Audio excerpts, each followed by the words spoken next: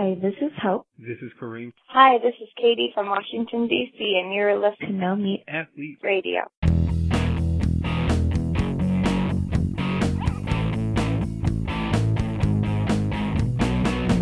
Matt, with the weather turning cold and all the work we're doing for the upcoming bundle sale and going on a trip this weekend, it's starting to feel like the holidays are officially here.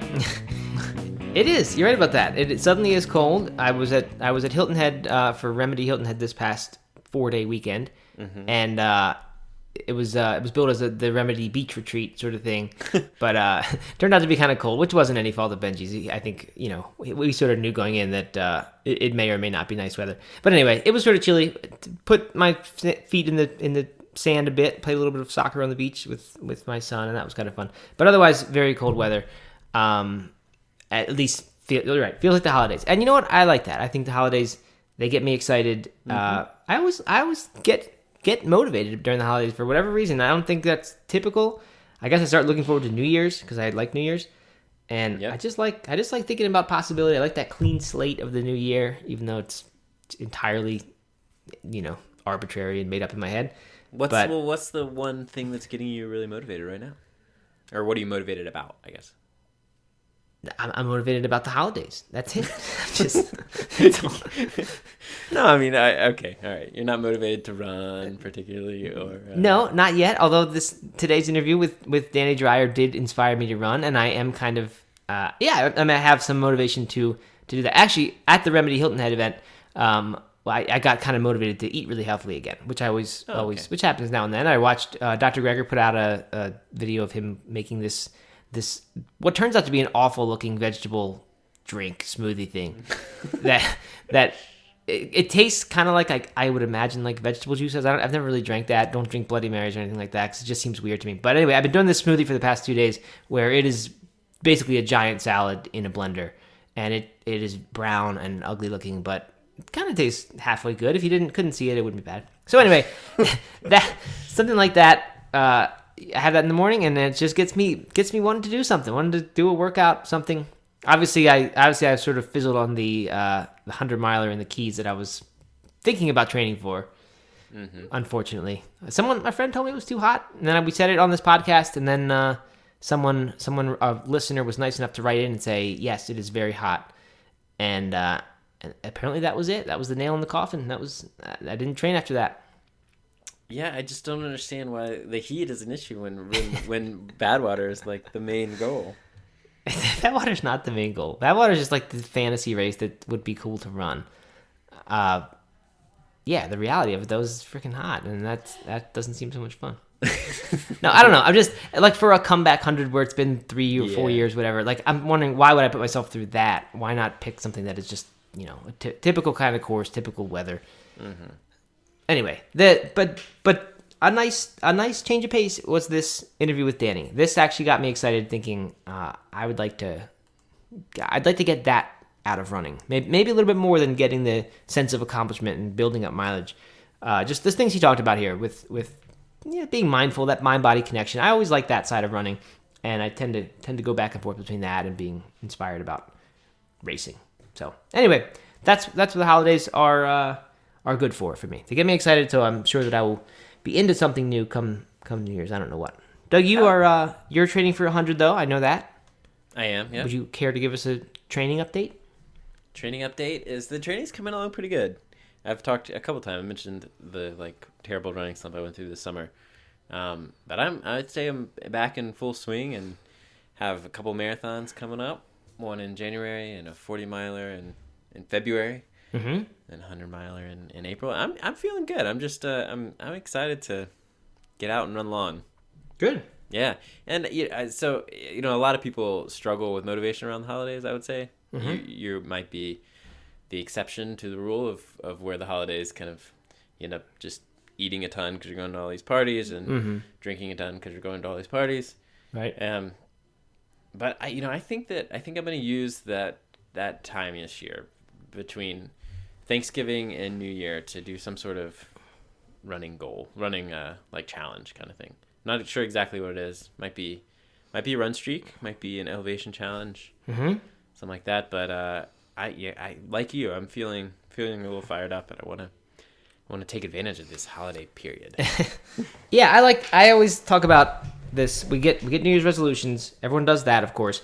But the idea of imagining that you're getting a head start on that. Not so much on everybody else, but like on whatever the thing is you're just starting to think about might be a great challenge or goal for next year.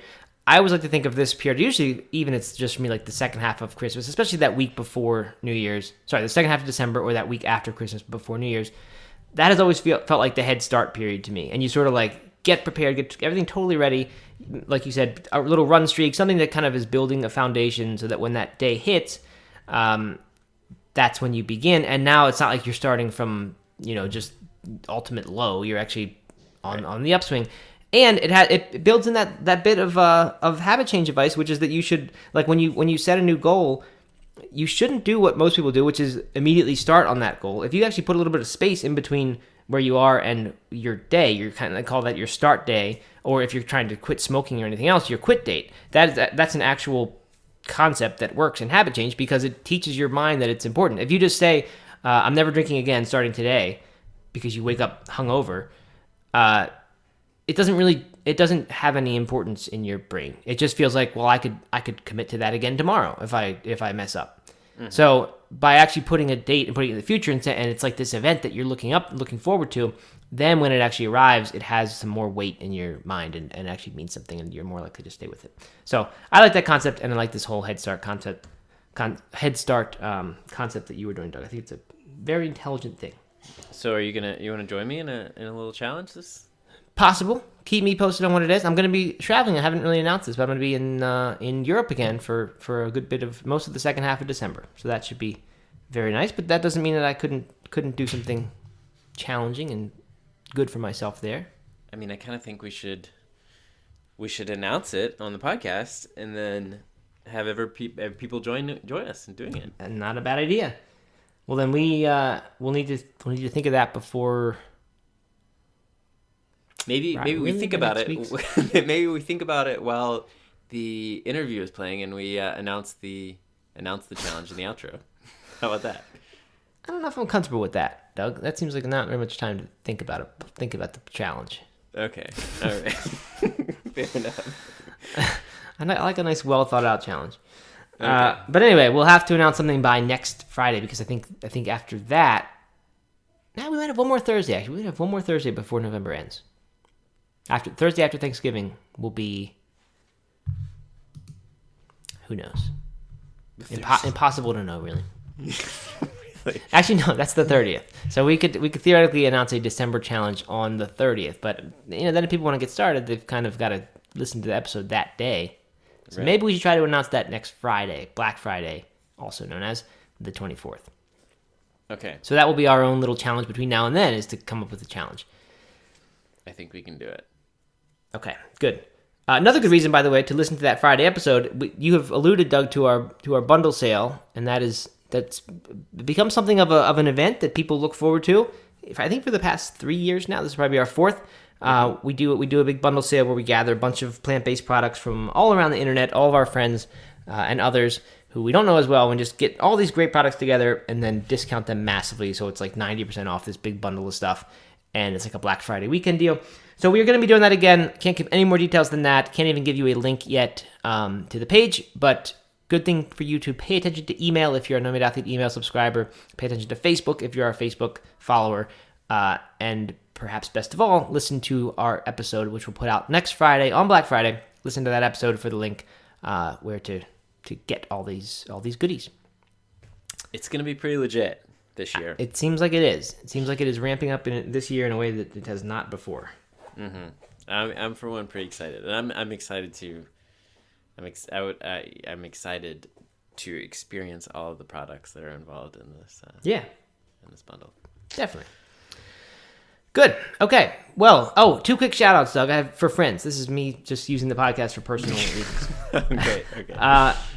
My friend Jan, whose wedding I was just in, he is a No Meat Athlete radio listener.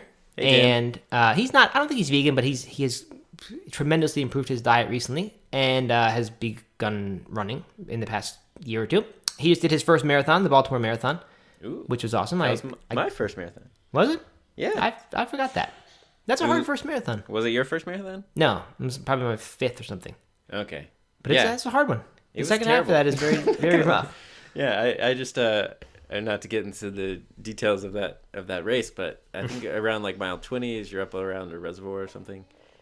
Yes. And I just completely Lake Montebello. completely fell apart. Like wheels came off, walked most of the next 6 miles. I mean, yeah, because the 4 miles before that or 5 miles before that are up a hill the whole way. Yeah, and when I finally through got the to inner top, city, it was done. That was tough. That was really hard. So not an easy first marathon, and it all went really well. Jan did not crash or anything like that. So that is a success. And Pete, who you know, Doug, from we did a Ragnar with Pete.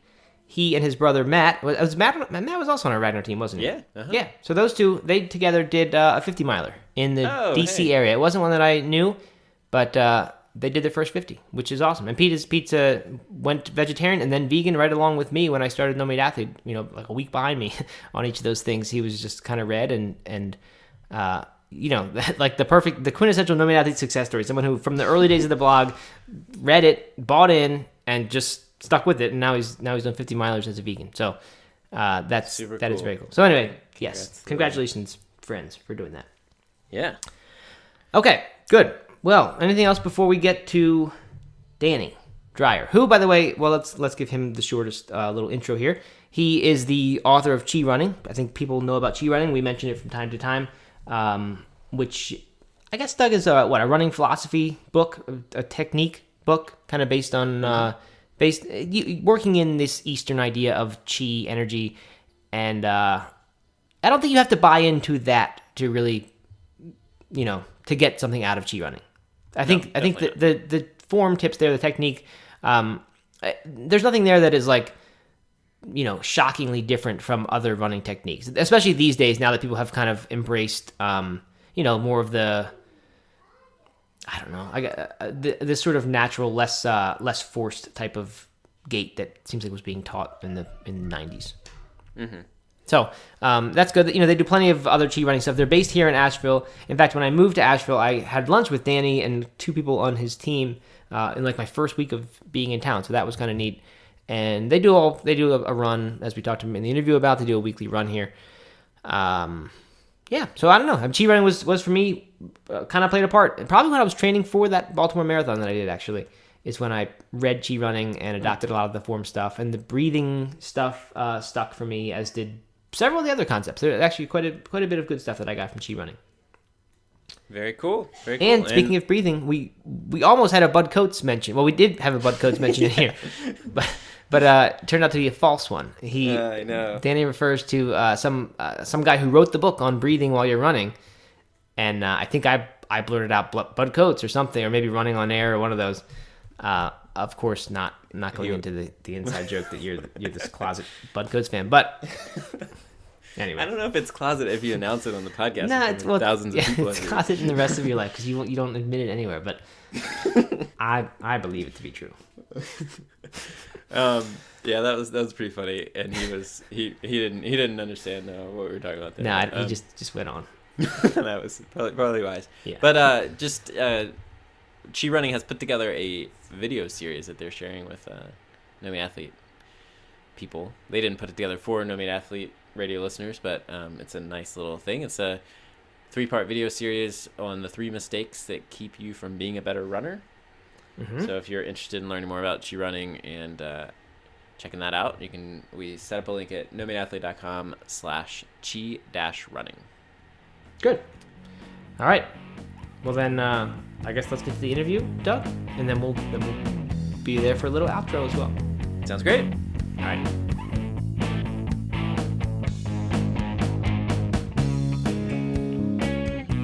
Hey everyone, Matt and Doug. We're here with Danny Dreyer, fellow Asheville resident and author of Chi Running, among other books, I believe. But personally, for me, Chi Running was very, very helpful in my, not my early days, my sort of middle days of trying to become a faster marathoner. And it kind of created the foundation, really, for a very good, solid technique that kept me mostly injury-free. And Doug, I know you've benefited from it as well. Yeah, absolutely. Cool. So, Danny, I would imagine most people are familiar with Chi Running or have at least heard of it. But Can you give us the background? I mean, I think most people have the association of Qi as the sort of energy thing that is from Eastern, Eastern medicine. I don't know, in Tai Chi, right? We know what Qi is, but how's that background? How is that specific to you? Like, what was your background in that, and what was the inspiration to turn it into a running philosophy?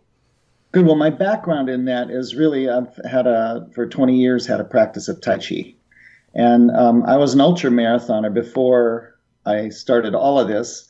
And then when I started taking Tai Chi classes, I was learning from this really great master from China. And he was really willing to help me integrate what I was learning from my Tai Chi into running.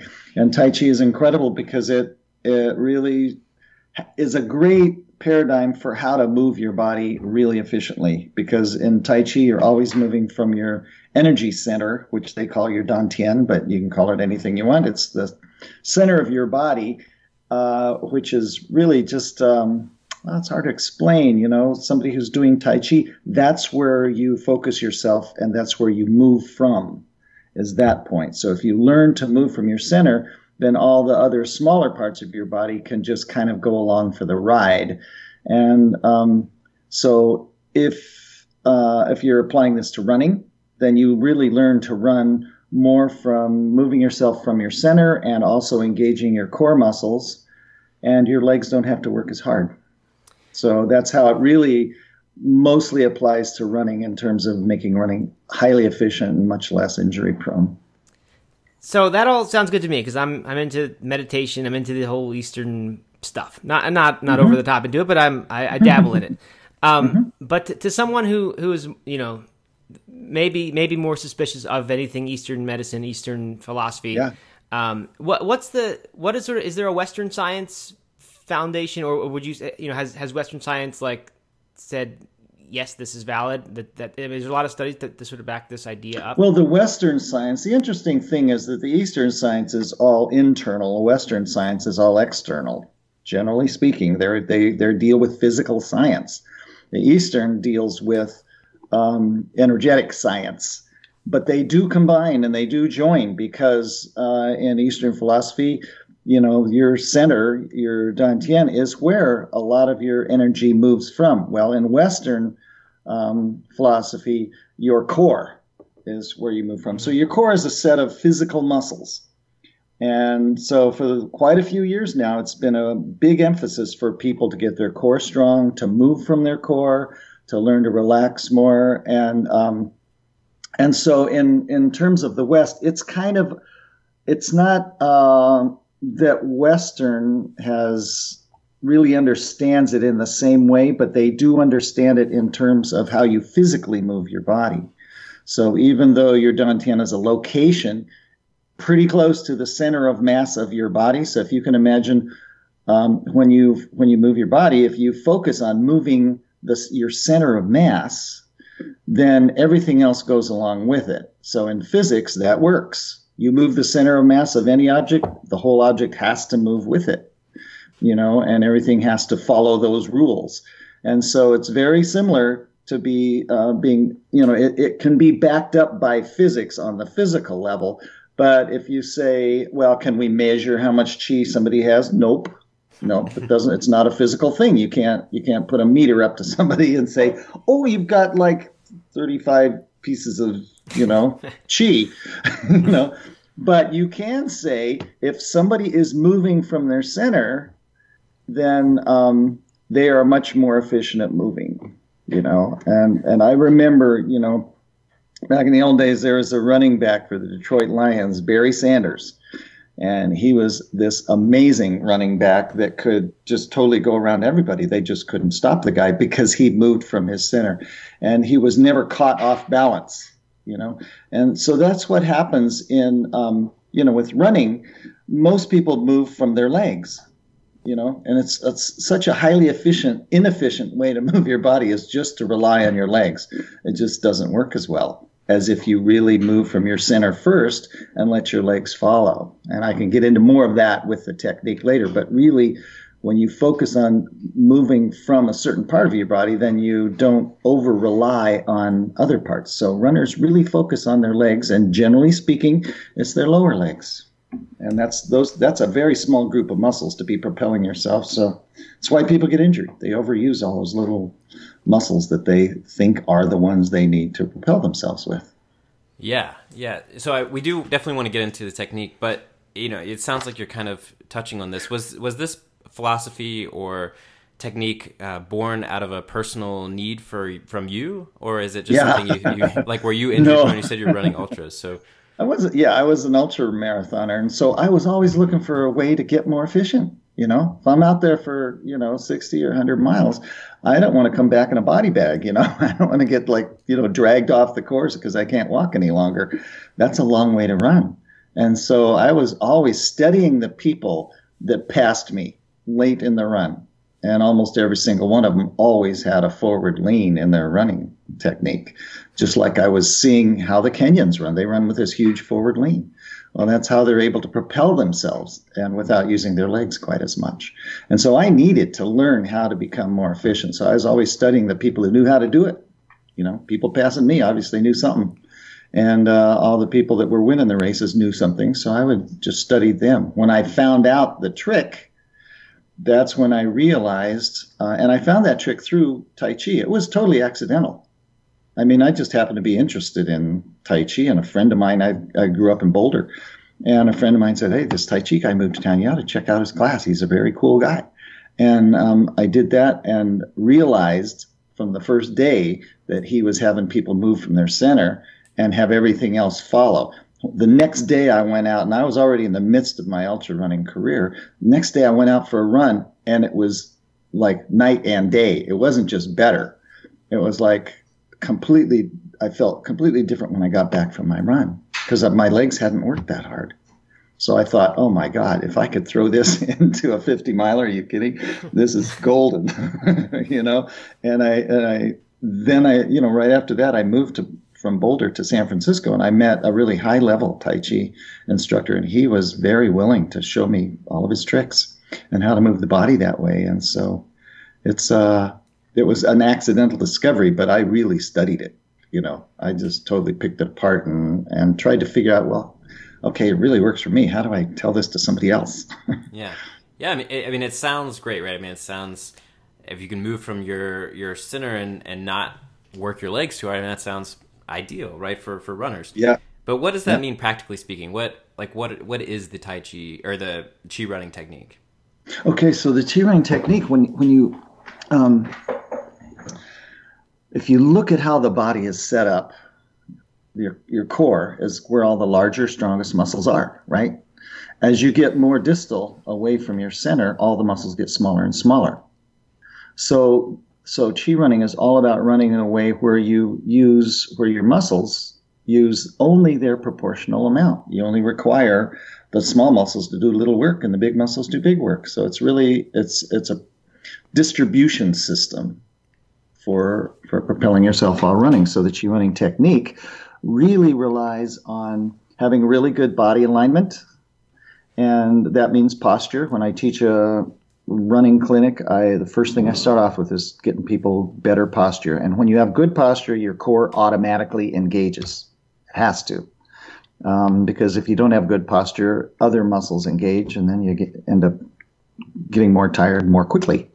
And so I start with posture, and then I take that posture line that's nice and straight and tall, and then I have everybody, so imagine this. So if you have a posture line, the center of that posture line, right in the middle between the bottom and the top, is pretty much where your energetic center is. If you move that first and move your legs second, then you actually become a falling object. Gravity takes over, where you're really falling forward. And you probably felt that, you feel it now because you've learned it, but most of us just ran that way as kids.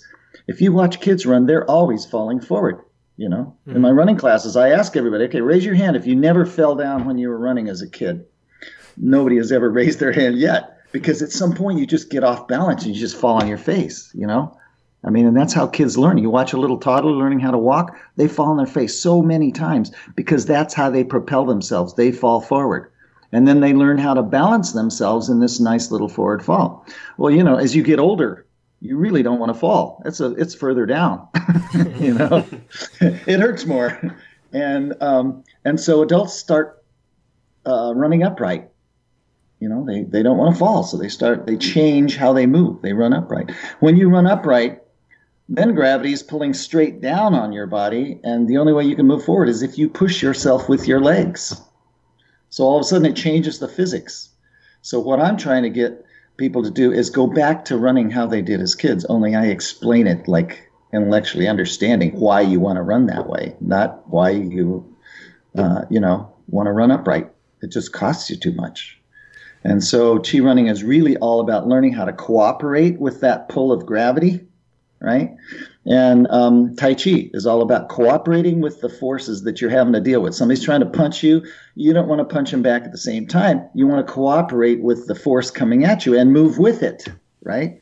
So you always want to cooperate with whatever force is pulling you or coming at you. And as a runner, there are two main forces that you need to deal with.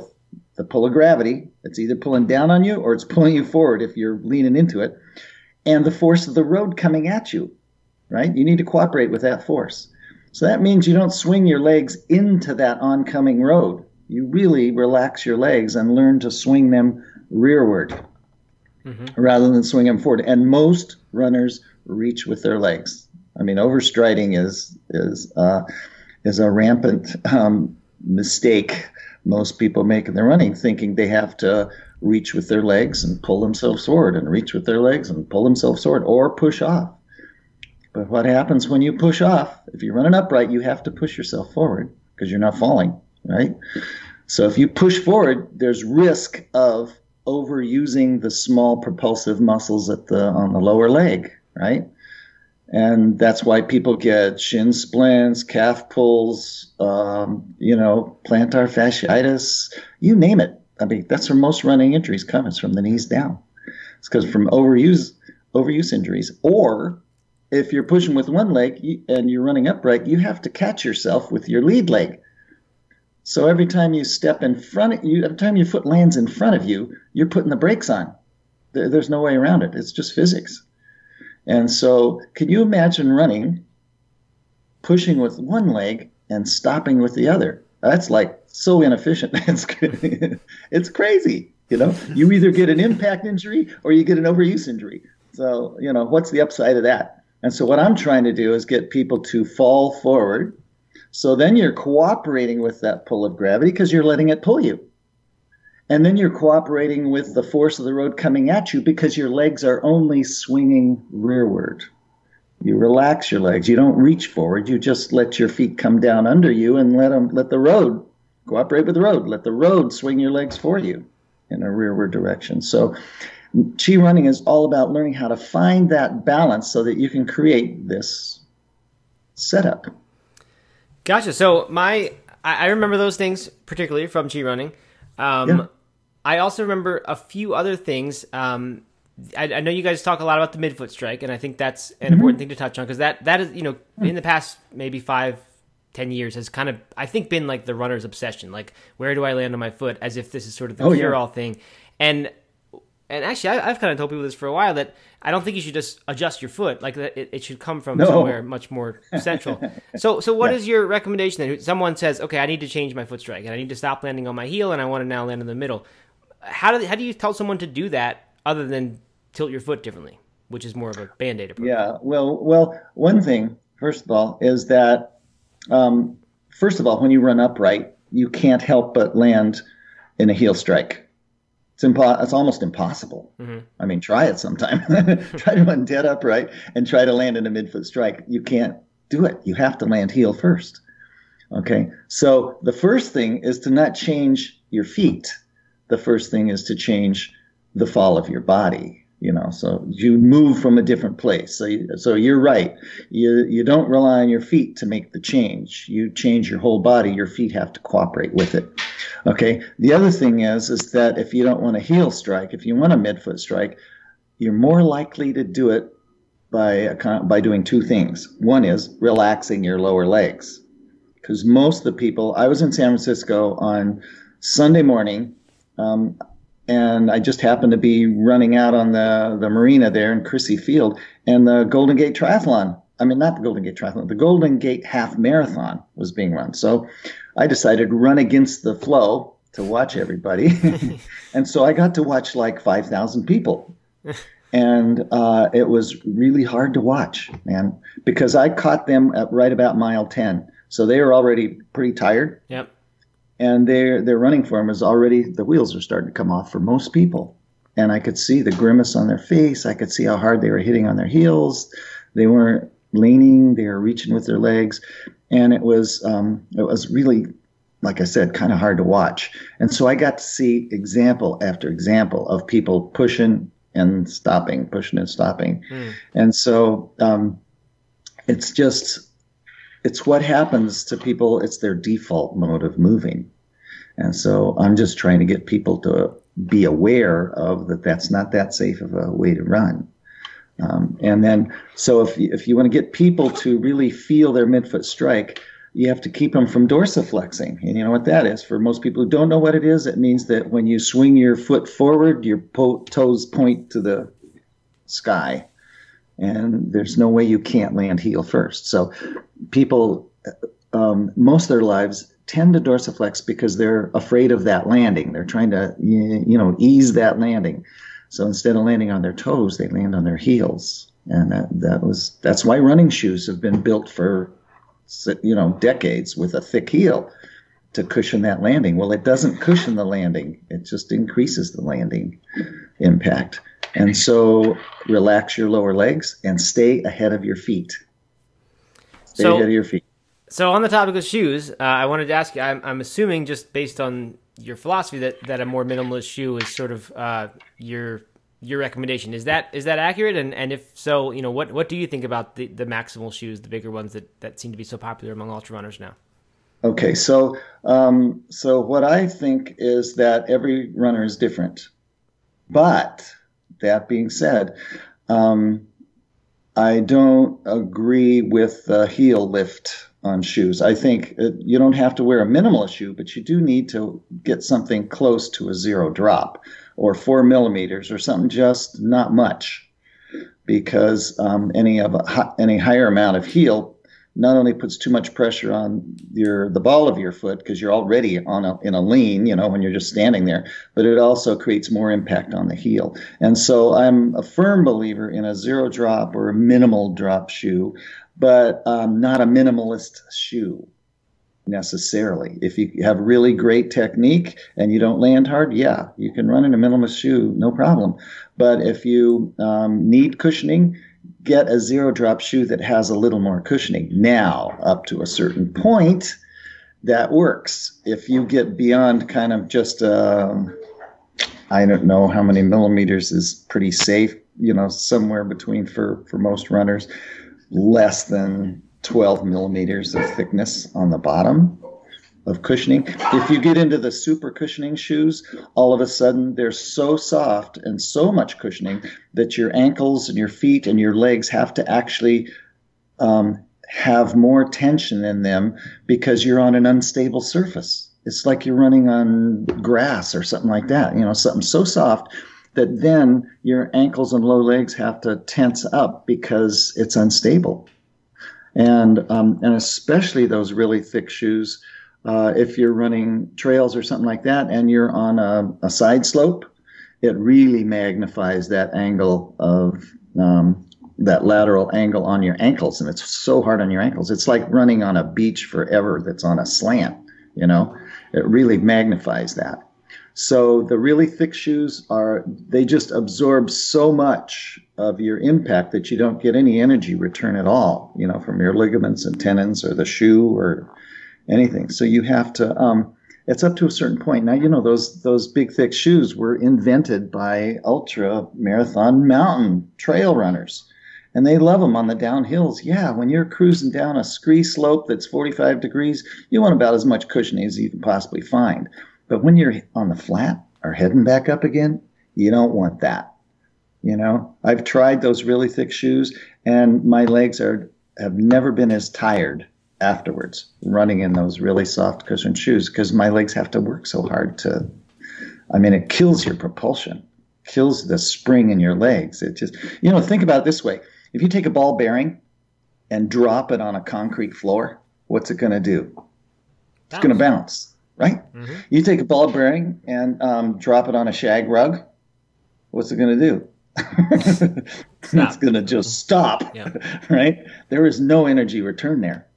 And that's the same example of like, why would you want to shoot, that's that thick, doesn't work. It really doesn't. If you're sensitive to your body, and one of the things we really we're big proponents of in Chi Running is body sensing. How do you feel your body so that you know what's right and you know what's wrong, So that's a big part of the training we do. So then you've got a skill you can have for the rest of your life to really help you make good physical decisions over how to move your body.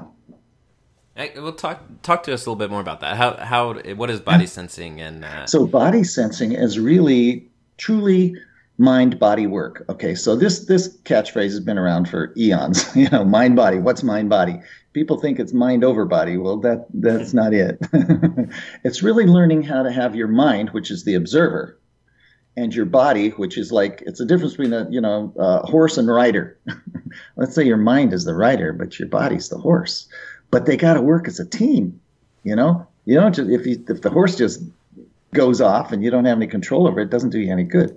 If the mind is so in control that the horse can't do anything, or the mind is oblivious and doesn't know how to run the horse, that doesn't help you either. So it's really learning how to form this really incredible partnership between your mind, which is a really good, observing, thinking, planning mechanism, and this body, which you need to get yourself around, whether you're running or walking or whatever you're doing. And so Chi Running really works at training you how to body sense, which is creating a communication link between your mind and your body. So here's how it works. So let's say you go out on a run, you're running along. You use your mind to kind of sense what's going on in your body. That's the first step in body sensing, is to go, so your body, so let's say, for instance, you're running along, your knee starts to hurt. Okay, so that's your body talking to your mind. That's half of the pair talking upstairs and going, hey guys, this hurts. What are you going to do about it? And for most people, they go, well, that's just the way I run.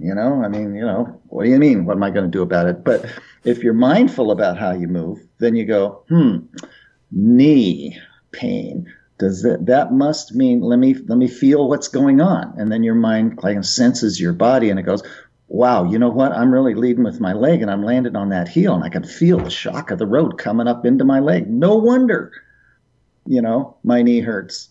And so then your mind goes, now what did I hear? What should I do? Oh yeah, I'm going to straighten up my posture. Instead of reaching with my leg, I'm going to fall ahead of my feet. And all of a sudden that impact goes away. Your body is talking from the knee and it's going, hey, this feels better. And your mind goes, good, we're cool. And the knee goes, yeah, we're cool. And so that's you working through your own little situation with your own body by feeling it, sensing it, responding to it from what you know, and then you instate a change, and then you listen to see if it makes a change. And if everybody did that, if we were taught body sensing from grade school on, you know what? People would know when to get up from the dinner table instead of keep eating. They would know when to get up from their desk so their back doesn't start hurting because it's been frozen for 8 hours in one position. They would know to straighten up their head and not look down at their cell phone. They would, body sensing is like the key to really increasing the quality of your life. Because when you really start sensing what's not right and you start learning how to change that for the better, man, you're golden for the rest of your life. You can really improve your quality of life for the rest of your life. That's a skill. So that's kind of in the background of Chi Running, but it really ends up being a really cool skill you can take with you anytime, Yeah, I love that. As you were talking, I was drawing the parallels to eating and food and sensing when you're full, and even also sensing like, do you actually want? I mean, I feel like so many people have this addiction to junk food, and if you if you were paying more attention, I think you can sometimes find that you actually do want healthy food, and I think that obviously the longer you do it, the more that happens. And body sense, if you were to go out right now and have a monster steak, you would feel something. Yeah, sure. You feel the difference from the no meat athlete. Let me tell you, your body would be talking to you. I'm sure, and everyone else too. I'm sure. Yeah, then your mind feels it, and then your mind makes a response. Oh, maybe I shouldn't be doing this. Right. So one more thing specifically about the Chi running philosophy that maybe is even a little more in the forefront than the mind-body communication aspect. That just jumps out as me as one of the big keys I took away from the book was the breathing, the whole breathing pattern. And the numbers 3 and 2 still are stuck in my head with the Chi running breathing. I honestly don't remember whether it was 3 in, 2 out, or 2 in, 3 out. But I know whenever I fooled around with it, I really did enjoy it for 2 reasons. One, it gave me something else to think about. That it just became this thing to do when I was kind of suffering, and I guess I shouldn't be suffering if my mind and body were communicating, but when it was hard, it gave me something else to focus on. Right. And then of course the fact that then you start alternating which foot you are landing on when you breathe out. Can you talk a little bit more about that, and specifically, what is that breathing philosophy, and how can someone try it at home? Oh my God. There's, you could write a whole book on just breathing and how important it is. In fact, somebody has written that book. Codes, and right? his name's Patrick McEwen, and it's called The Oxygen Advantage. And this guy has done all the scientific study, and he teaches it, and it's awesome.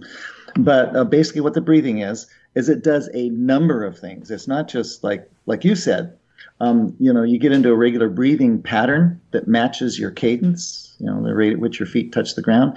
It's great because you can emphasize, for you, it's, whether it's 3 steps on your in-breath and 2 steps on your out-breath, or 3 steps, 2 steps on your in-breath and 3 on the out.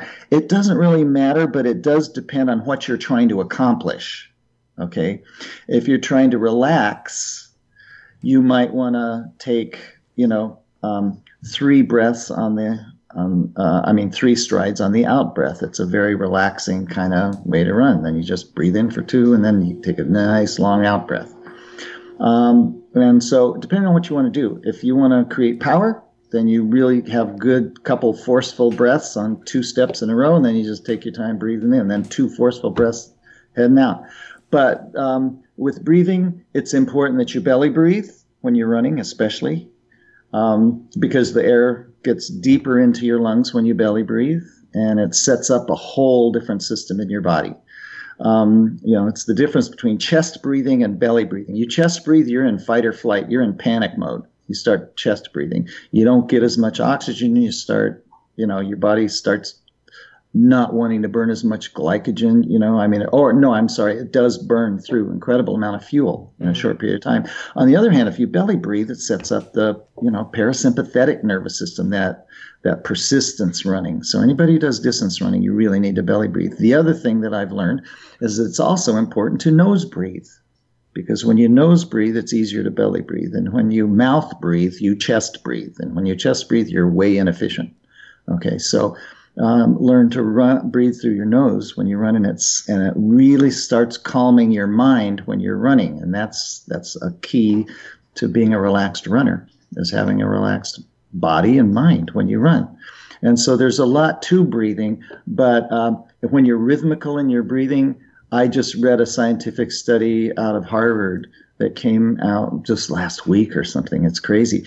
But when you breathe rhythmically, it sets up your brain waves to be able to run more efficiently, and your body just operates better when you are rhythmical in your breathing. And it's amazing stuff. So the breath is so important. It's crazy. People don't realize how important the breath is, and how often they don't breathe right, or stop their breath, or, difference between nose breathing and mouth breathing. So there's a whole science to it. Yeah. Yeah, I remember the first time I tried to run while nose breathing, and it was a completely different experience for me. It stands out as a much more relaxing, kind of meditative way to run. Yeah. But so when I hear air, go ahead. when you get more air deeper into your lungs through nose breathing, then yeah, you're more your blood's more oxygenated, and it transports that oxygen to your muscles much more easily. Yeah, it's a cool thing.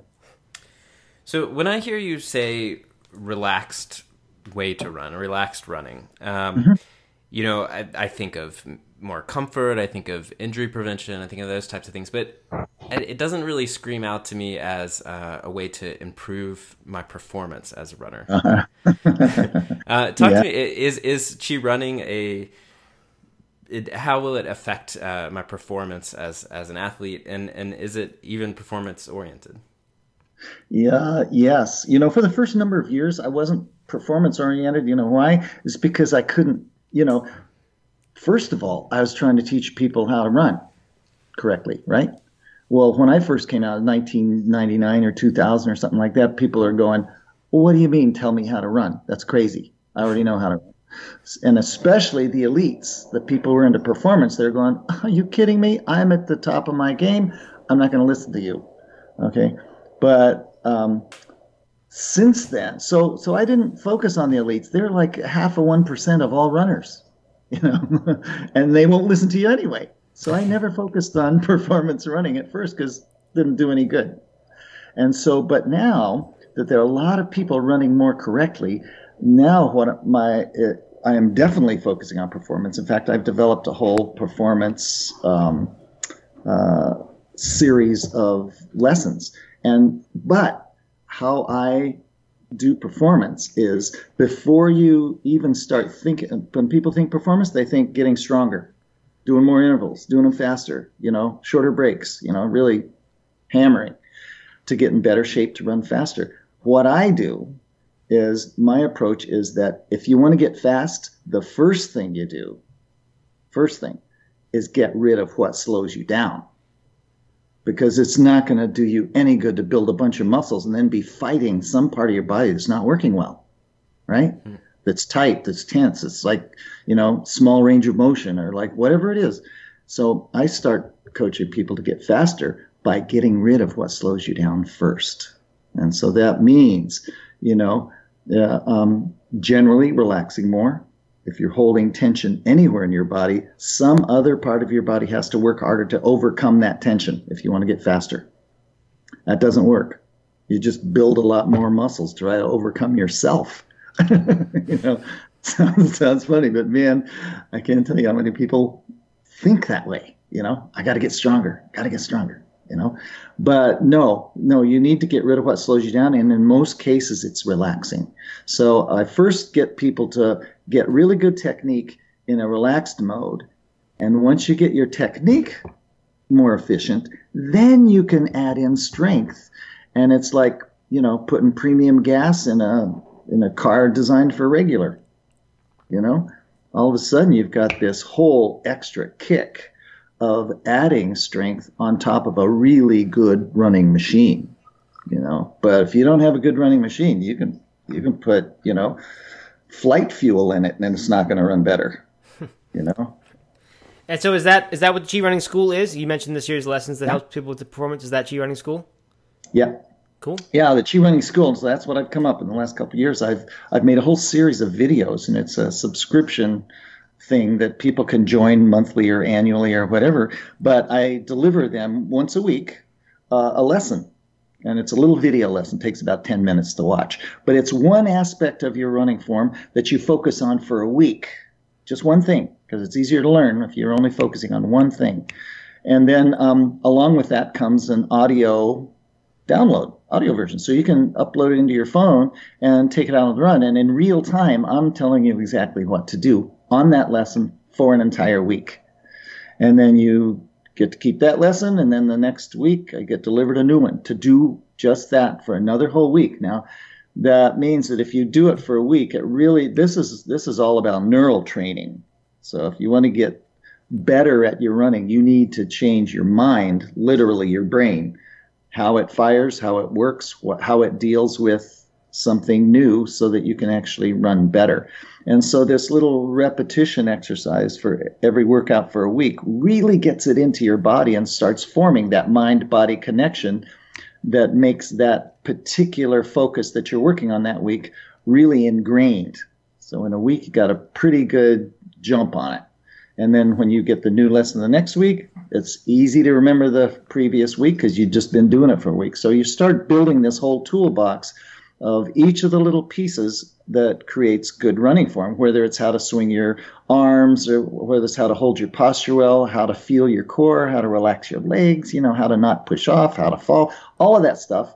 There's a lesson for it, each one of those. And we've had remarkable results from it. I mean, I tell people, you want to learn fast, slow it down, take bite-sized pieces and you'll get better faster rather than trying to change everything at once. Yeah, I like that. Is it something do you prescribe workouts and miles and all that, or does this sort of sit on top of somebody's existing, marathon or half marathon or 5K plan, and they just do this along with it? You can do both. Yes, we have. This is really a technique based, and then so the whole school is a total right now. It's like over 100 lessons. All right, and the lessons some of them are technique lessons. Some of them are conditioning lessons, which get you in better shape. Some of them are actually performance lessons, how to actually get the most out of your technique. So it's mixed. It's a whole mix. And so that you can use the Chi Running School in conjunction with your existing training program. So if you're, following Matt Fitzgerald or, Jack Daniels or whoever you're doing, you can add this and just because this adds a mindful component to whatever training program you're using. But we also have our own training programs, which is very different than how everybody else trains. Our training programs are race-specific, technique-based training programs. So you apply it, you figure out what race you're going to do, you do all your research on what is the course I'm going to be running on, and then you practice that technique for that specific course. If you're running the Boston Marathon, you better be ready for a 6-mile downhill start and then a whole bunch of hills. Mm-hmm. Rolling hills, a really steep section, 2/3 of the way through, and then a downhill finish. If you're not trained technically for how to change your technique throughout that race, you're not going to do as well as if you have dress rehearsals every time you go out to run. Mm-hmm. You know what I mean? Mm-hmm. You're a huge advantage over somebody who just goes there and, I'm going to give it my best shot, No, that's not the way to give it your best shot. Your best shot is to know what you're going to do every step of the way. And then you know what's coming up. You know how to change your technique to go uphill. You know how to change your technique to go downhill. You know how to conserve fuel. You know how to fuel, when to hydrate, when to take your electrolytes. It's like a business plan. So when you run, I can't tell you how many people email us after training for their event this way, and they go, "Oh my God!" Like I not only PR'd, I beat last year's time by half an hour. It's something ridiculous, So it works, But most coaches do not teach race-specific training. They'll get you stronger. They'll do you through tons of intervals. Here's what you run today. Here's what you run tomorrow. But they don't say, here's what you run if you're going to do, the Golden Gate Half Marathon. Mm-hmm. It's a flat start, and then you better be ready for some hills and climbing up to the Golden Gate Bridge. And then the Golden Gate Bridge is a huge hill. People think it's flat. It's not. It's a big hill. And you turn around to the other side, and you got another big hill to come back over the bridge. And then you got this screaming downhill finish and then a flat at the end. If you're trained for that, if you know how to run flat and change your technique, you know how to go up a hill, man, you're like pretty golden. That's really interesting. I've never really focused at all on different techniques for different, you're in Asheville. If you were to go train, you decided, I'm going to go run the Biltmore half, that's the same thing. A flat start, and it's got 2 giant hills in it with downhills in between, and then a totally flat finish.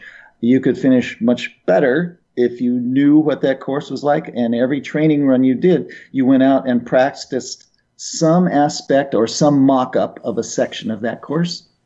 Man, you would be like totally killing it. Yeah. On race. Yeah. Very cool. So all that, including Chi Running School, and I saw you guys had a free video course as well, 3 biggest mistakes that keep you from being a better runner or something like that. Yeah. That's all chirunning.com is where people can find that stuff.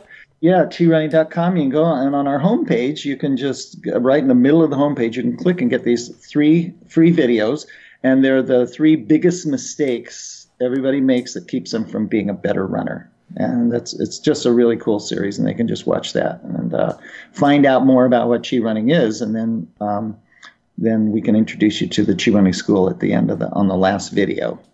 There you go, and you don't even have to come to Asheville for it. You can if you want, but I only teach here once a year. Do you guys still do the morning, those really, really early morning runs down in Bent Creek? Bent Creek, yeah, absolutely. You still do it? What time? Yeah, 8:30 on it's Sundays. Not so early. Okay, I know it used to be earlier than that, right? I've just started I started up the training program for the Asheville Biltmore Marathon and half marathon. So we just started training 2 weeks ago. So we meet every Sunday, and so if people want to join, they can just contact us through our website or through the Biltmore Marathon. All right. Well, Danny, thank you for your time. This has been enlightening and inspiring, and I kind of feel like going out for a run. It's been a long time since I can really say that. I've been in a little bit of a slump, but this definitely makes me. Yeah, but this makes me want to do it. I sure do. Thanks, Matt. All right. Yeah. Thank you, Danny. We'll talk to you later. All right. All right. Bye.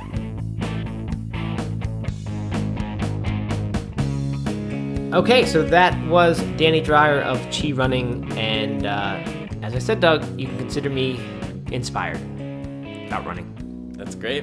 Yeah, I really, really enjoyed that conversation. I think, I don't know, I like that philosophy, and I like just this kind of simplistic way of looking at running. Yep, me too. You know what I'm going to do? I'm going to start doing those 5 Tibetans things again. Oh, remember that's that? Good, yeah. Because I got to get back into some sort of fitness, and maybe that's where I need to begin. That's a good one. But that, combined with chi running, see, I still have my neighborhood problem, though. I'm on a third of a mile loop island of a neighborhood, and I got to drive anywhere to run, and that to me kills the chi-ness of it. You got to move. I guess I do. I think it's official. Yeah.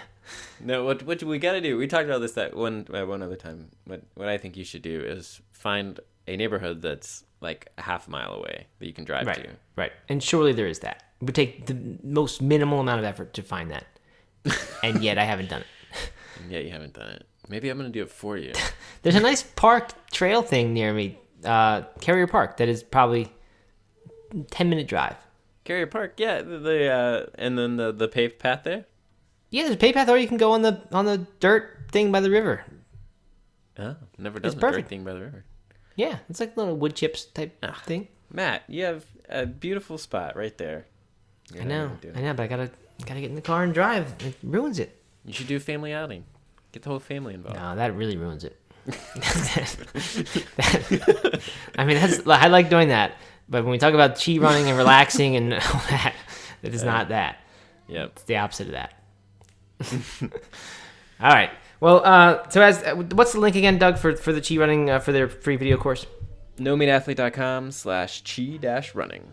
Chi running, good. And if you go to that, and Danny mentioned that they have their chi running school, I think it's called.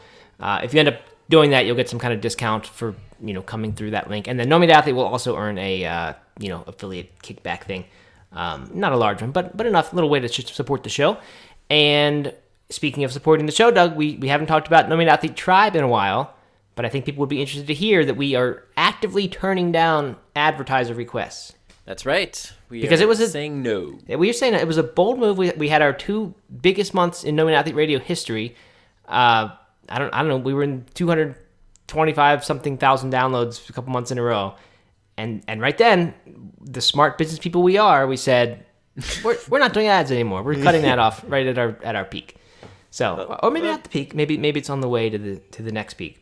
Yeah. But anyway, I mean, it's just we value this community so much, and think it would just be the coolest thing if we could rely on the community support to keep this podcast going. Because no one wants to listen to ads, and this is kind of an ad, but at least we're talking about ourselves here, right, in the community. Yeah, of course. So I mean, I think that is such a cool thing to be able to offer.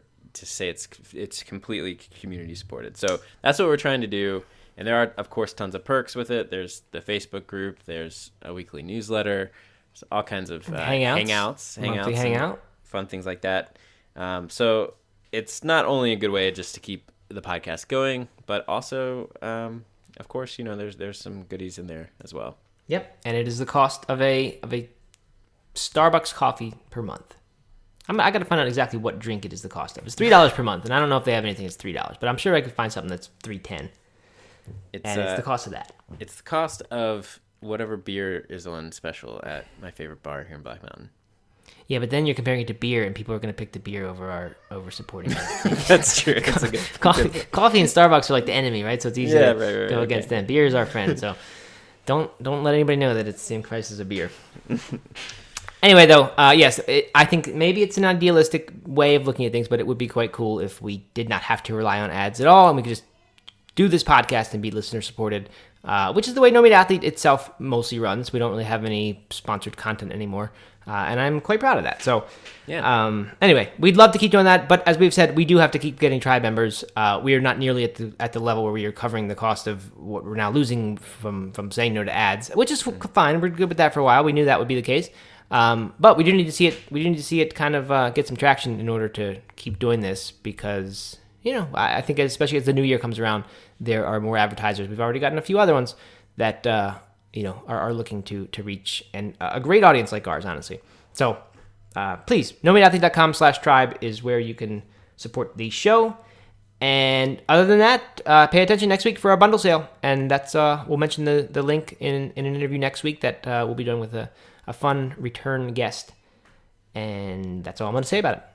All right. Anything else, Doug? That it? Yeah, I think that's it. All right, and we'll get to work thinking of what our December challenge will be. Because I think absolutely. I like that. We need a catchy little name for it, and then we'll do something. I think. Can you hear Eliza in the background? I sure can. Sorry, everybody. She's being taken care of. I promise. Good. All right. Well, thanks for listening, everyone, and we'll talk to you next week. All right. Sounds good. Bye. Bye.